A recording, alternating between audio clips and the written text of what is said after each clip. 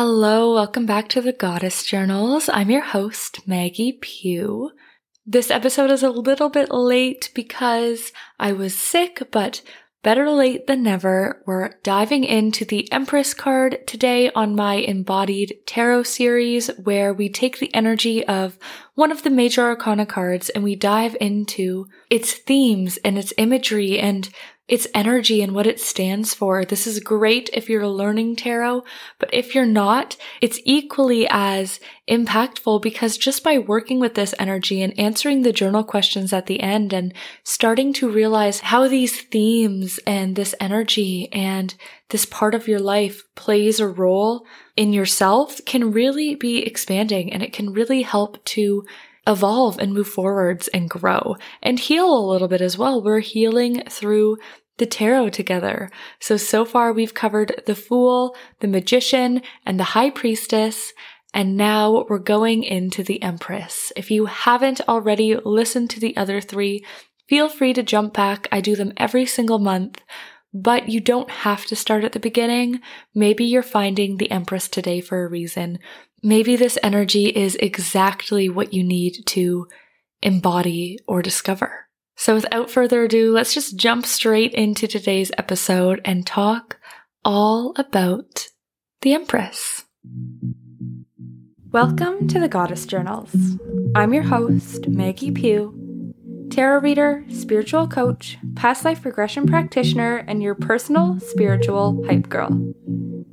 I'm here to help you break down your walls and practice the radical vulnerability you need to get to know your soul at its very core. This podcast will give you the guidance to change your fear into power and take those first steps on your ultimate journey to soul transformation. So take a deep breath and let's get mystical.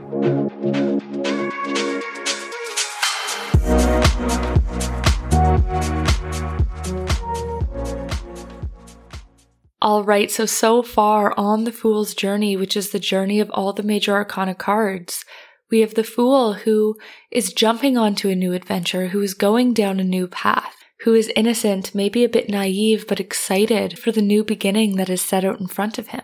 Then we move on to the Magician, who has all the tools, realizes they have everything they need, and who can start to create their own reality. The Magician is all about getting clear on your manifestations, clear on where you want to go, clear on the bigger picture. And then you have the High Priestess, where you start to tap into the energy of it. You start to get intuitive. You start to listen to yourself. There's the dark feminine. There's intuition. There's the subconscious mind. And now today we step into the lighter side of the feminine, the healed feminine, the divine feminine rather than the dark, the Empress. So before I really dive into it, I just want to give a quick disclaimer on feminine versus masculine energy. This is not saying that women are women and men are men and going against any sort of idea of transgendered people. I believe that feminine and masculine energy are within everybody. Sometimes people have a bit more feminine energy and other people have more masculine. And this has also nothing to do with sex and gender. This is just yin and yang, light and dark, feminine and masculine energy, and we hold it all within us.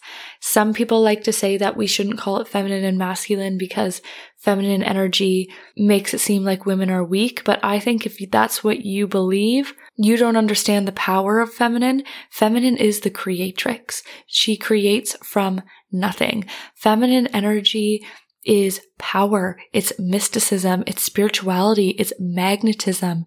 Feminine energy is so deeply connected and powerful, and we all hold it within us. It's not just about sitting back and waiting or not taking action. Feminine energy has action in it, but it's this spiritual and creative action, and it's really some of the most powerful energy that you can tap into.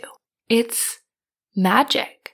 And we've been stepping into that a bit with the High Priestess, with the dark feminine, and now we're stepping into the divine feminine, which is the maiden archetype, the mother archetype, the creator archetype. We stepped into the High Priestess with the crone and magic and the witch energy, and now we're stepping into that divine, that light. The High Priestess is that real magnetism and magic, and now we're stepping into the creatrix. So some key words when the Empress card comes up, and some key words to reflect on today about this energy, is actually action. Action is one of the main key words of the Empress. It's just not in the way we typically think. It's not making things happen and taking steps forwards. It's all about this beginning state. So it's action in the way of the idea maker, the creating from nothing. When the Empress comes up in a reading, or when you're trying to tap into her energy, she is the inventor and the muse. She is the inventor and muse all in one. She creates ideas and she inspires them. And she is the earth that plants its own seeds and grows, and it's this ever-going cycle. This is the Empress energy.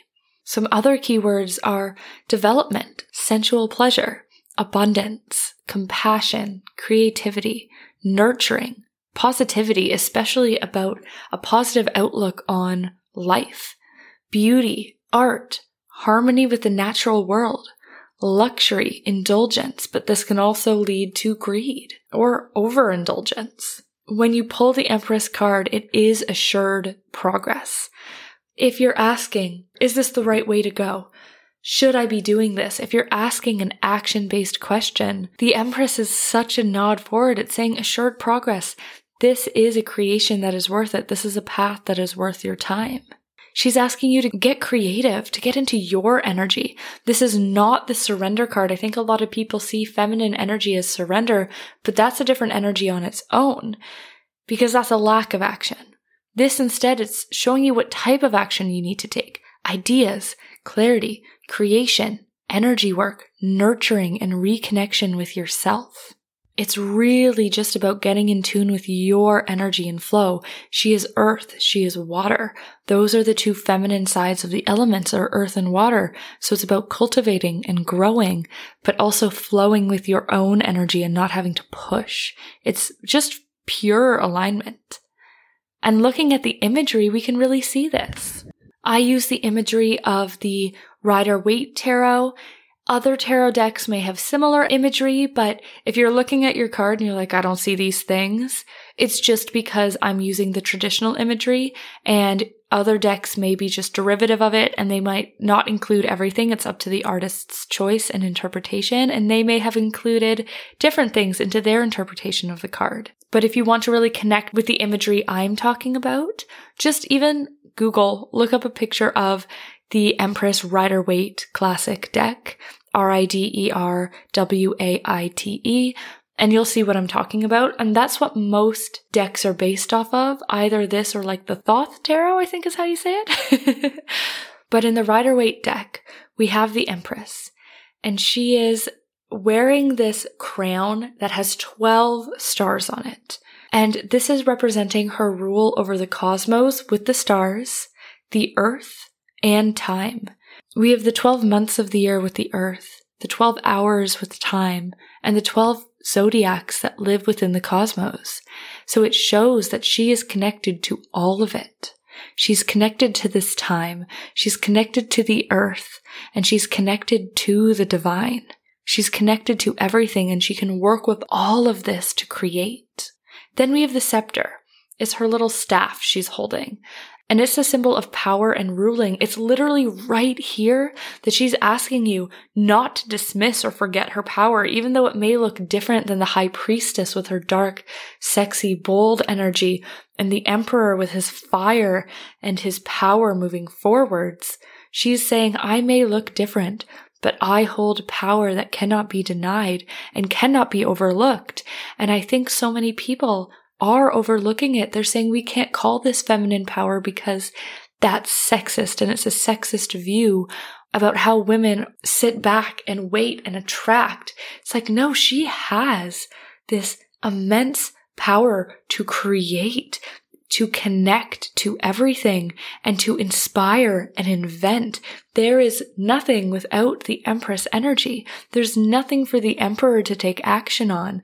There's nothing for the dark feminine High Priestess to create with, to wield, without first the power of the Empress. So she's asking, as she holds her scepter here, do not overlook. my power. Do not dismiss or forget how powerful my energy is. Then on the side, you'll see this little shield or something, and it has the sign of Venus. It's also the feminine sign. It's that little circle with the plus underneath it. And that's because the Empress is ruled by Venus. She is the planet and goddess of love, creation, art, and beauty. The Roman goddess, as well as the planet Venus itself. Venus is also seen as a weaker god. I think people will think back and say, oh, she's just a goddess of love or beauty. I think the question here is not, have women been given weak things to rule over, but rather if powerful feminine figures have been made to seem lesser by taking power away from the things that they rule. Love is so powerful. They say that, love, gratitude, feeling these things are actually the highest vibration. They are. Practicing gratitude, which is a form of love, is the highest vibration you can be in. It changes your mindset. It changes your outlook on life. And that is so powerful. That is so much more powerful than assertiveness and anger. But it's not what the women rule over. It's not what female figures rule over that makes them seem weaker. It's what society has decided these things represent. Oh, she's just the goddess of love. That's frivolous. No, love is freaking powerful.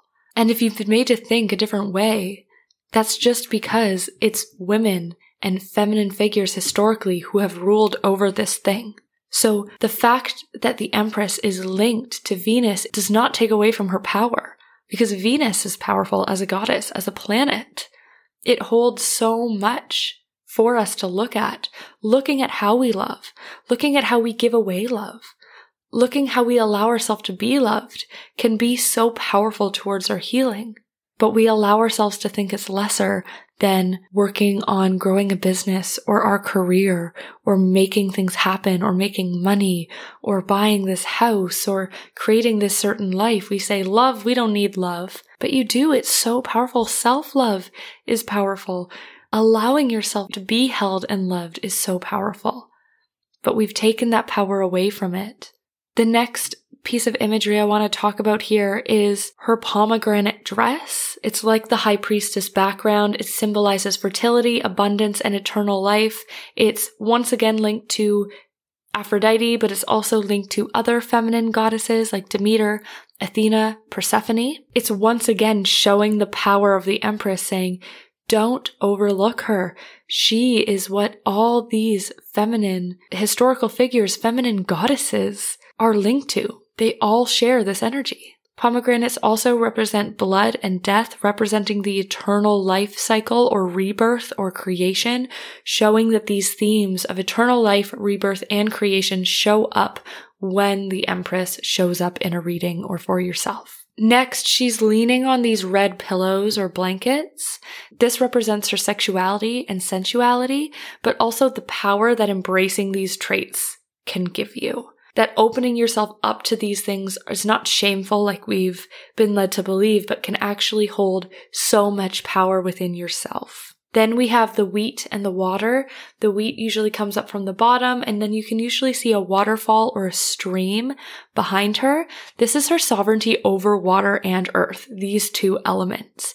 And these two elements literally make up our world. When you draw a picture of the earth, you do green and blue. That's the water and the earth. It's the start of all creation. And what we need to sustain ourselves, we need food. We need water. They're what we're made up of. And you also have the trees in the background there as well to represent the earth. So when this card comes up, it also can be a card asking you to reconnect with nature. It's asking you to look at those two signs, those two elements, but it's also asking you to reconnect with nature or connect deeper with nature. Maybe you need some grounding. And then finally, she is the number 3. She's the 4th card, but number 3 in the major arcana. She's the number 3 card because the Fool is 0. And there's so much power in 3. Good things come in 3. 3rd time's the charm. It's also that mind, body, soul connection, the Holy Trinity, the birth, life, and death cycle. It also represents creativity, communication, and optimism. There's a divinity and a divine power in 3, and it's no surprise that this was given to the Empress, who has so much divinity and so much power within herself as well. So that's your little breakdown of the Empress. I really hope you do see the power in connecting with this energy. I think a lot of you listening, if you vibe with me, you probably will see the importance there because I am a very feminine-led business owner. I love working with feminine energy. I really preach about it and think it's so important to heal and tap into that part of yourself, especially in a world where there's so much hustle, there's so much go. But if you're wondering, how can I start? I have some journal prompts to allow you to look at how the Empress energy shows up in you. Now, like always, we won't be looking at the next card until the new year, next month. It might be a little less time because this podcast is a little bit later than normal, but sit with these, take your time with them, and really reflect on what this energy means to you. So first, we have, how would your life change if you stopped viewing pleasure as a luxury and instead recognized it as crucial for your healing? Number 2, when I think of courage and leadership, I think of ... and fill that in. How may you need to change this to awaken your personal and unique power? Number 3, when in your life do you feel the most feminine? How can you work routines into your day-to-day life to feed this feminine energy? And finally, who makes you feel the most feminine? Why? How can you embody this person to awaken your femininity yourself? Plan these things into your day. And that's everything. That's all I have for you today for the Empress. I hope you find the power that lies within this card. I hope you take your time with it because when you really awaken this energy, it can be so life-changing. You become so much more magnetic. You become so much more powerful, assured within yourself, in flow with your energy and your emotions. It just feels good. It allows life to start really just feeling right. The Empress is such a beautiful card to pull in a reading. It's such a positive card. It's such a powerful card. And it's just the card of creation, knowing that you are in charge of creating whatever it is that you want. All right, I will see you next time for the Emperor, and I'll see you next week for a whole new thing that we're chatting about. I think I'm going to chat about the zodiac signs through the moon so that you can start aligning yourself with the moon day to day, because that has really changed my life. So if that interests you, make sure you check in next week. But I will talk with you soon. Please rate the podcast 5 stars if you haven't yet, or share this episode with someone that you think needs to tap in to their feminine energy or just get a better understanding of it. And without further ado, I'll let you off on your day. Have an amazing day wherever you are and whenever it is. And I'll talk to you next week. Bye.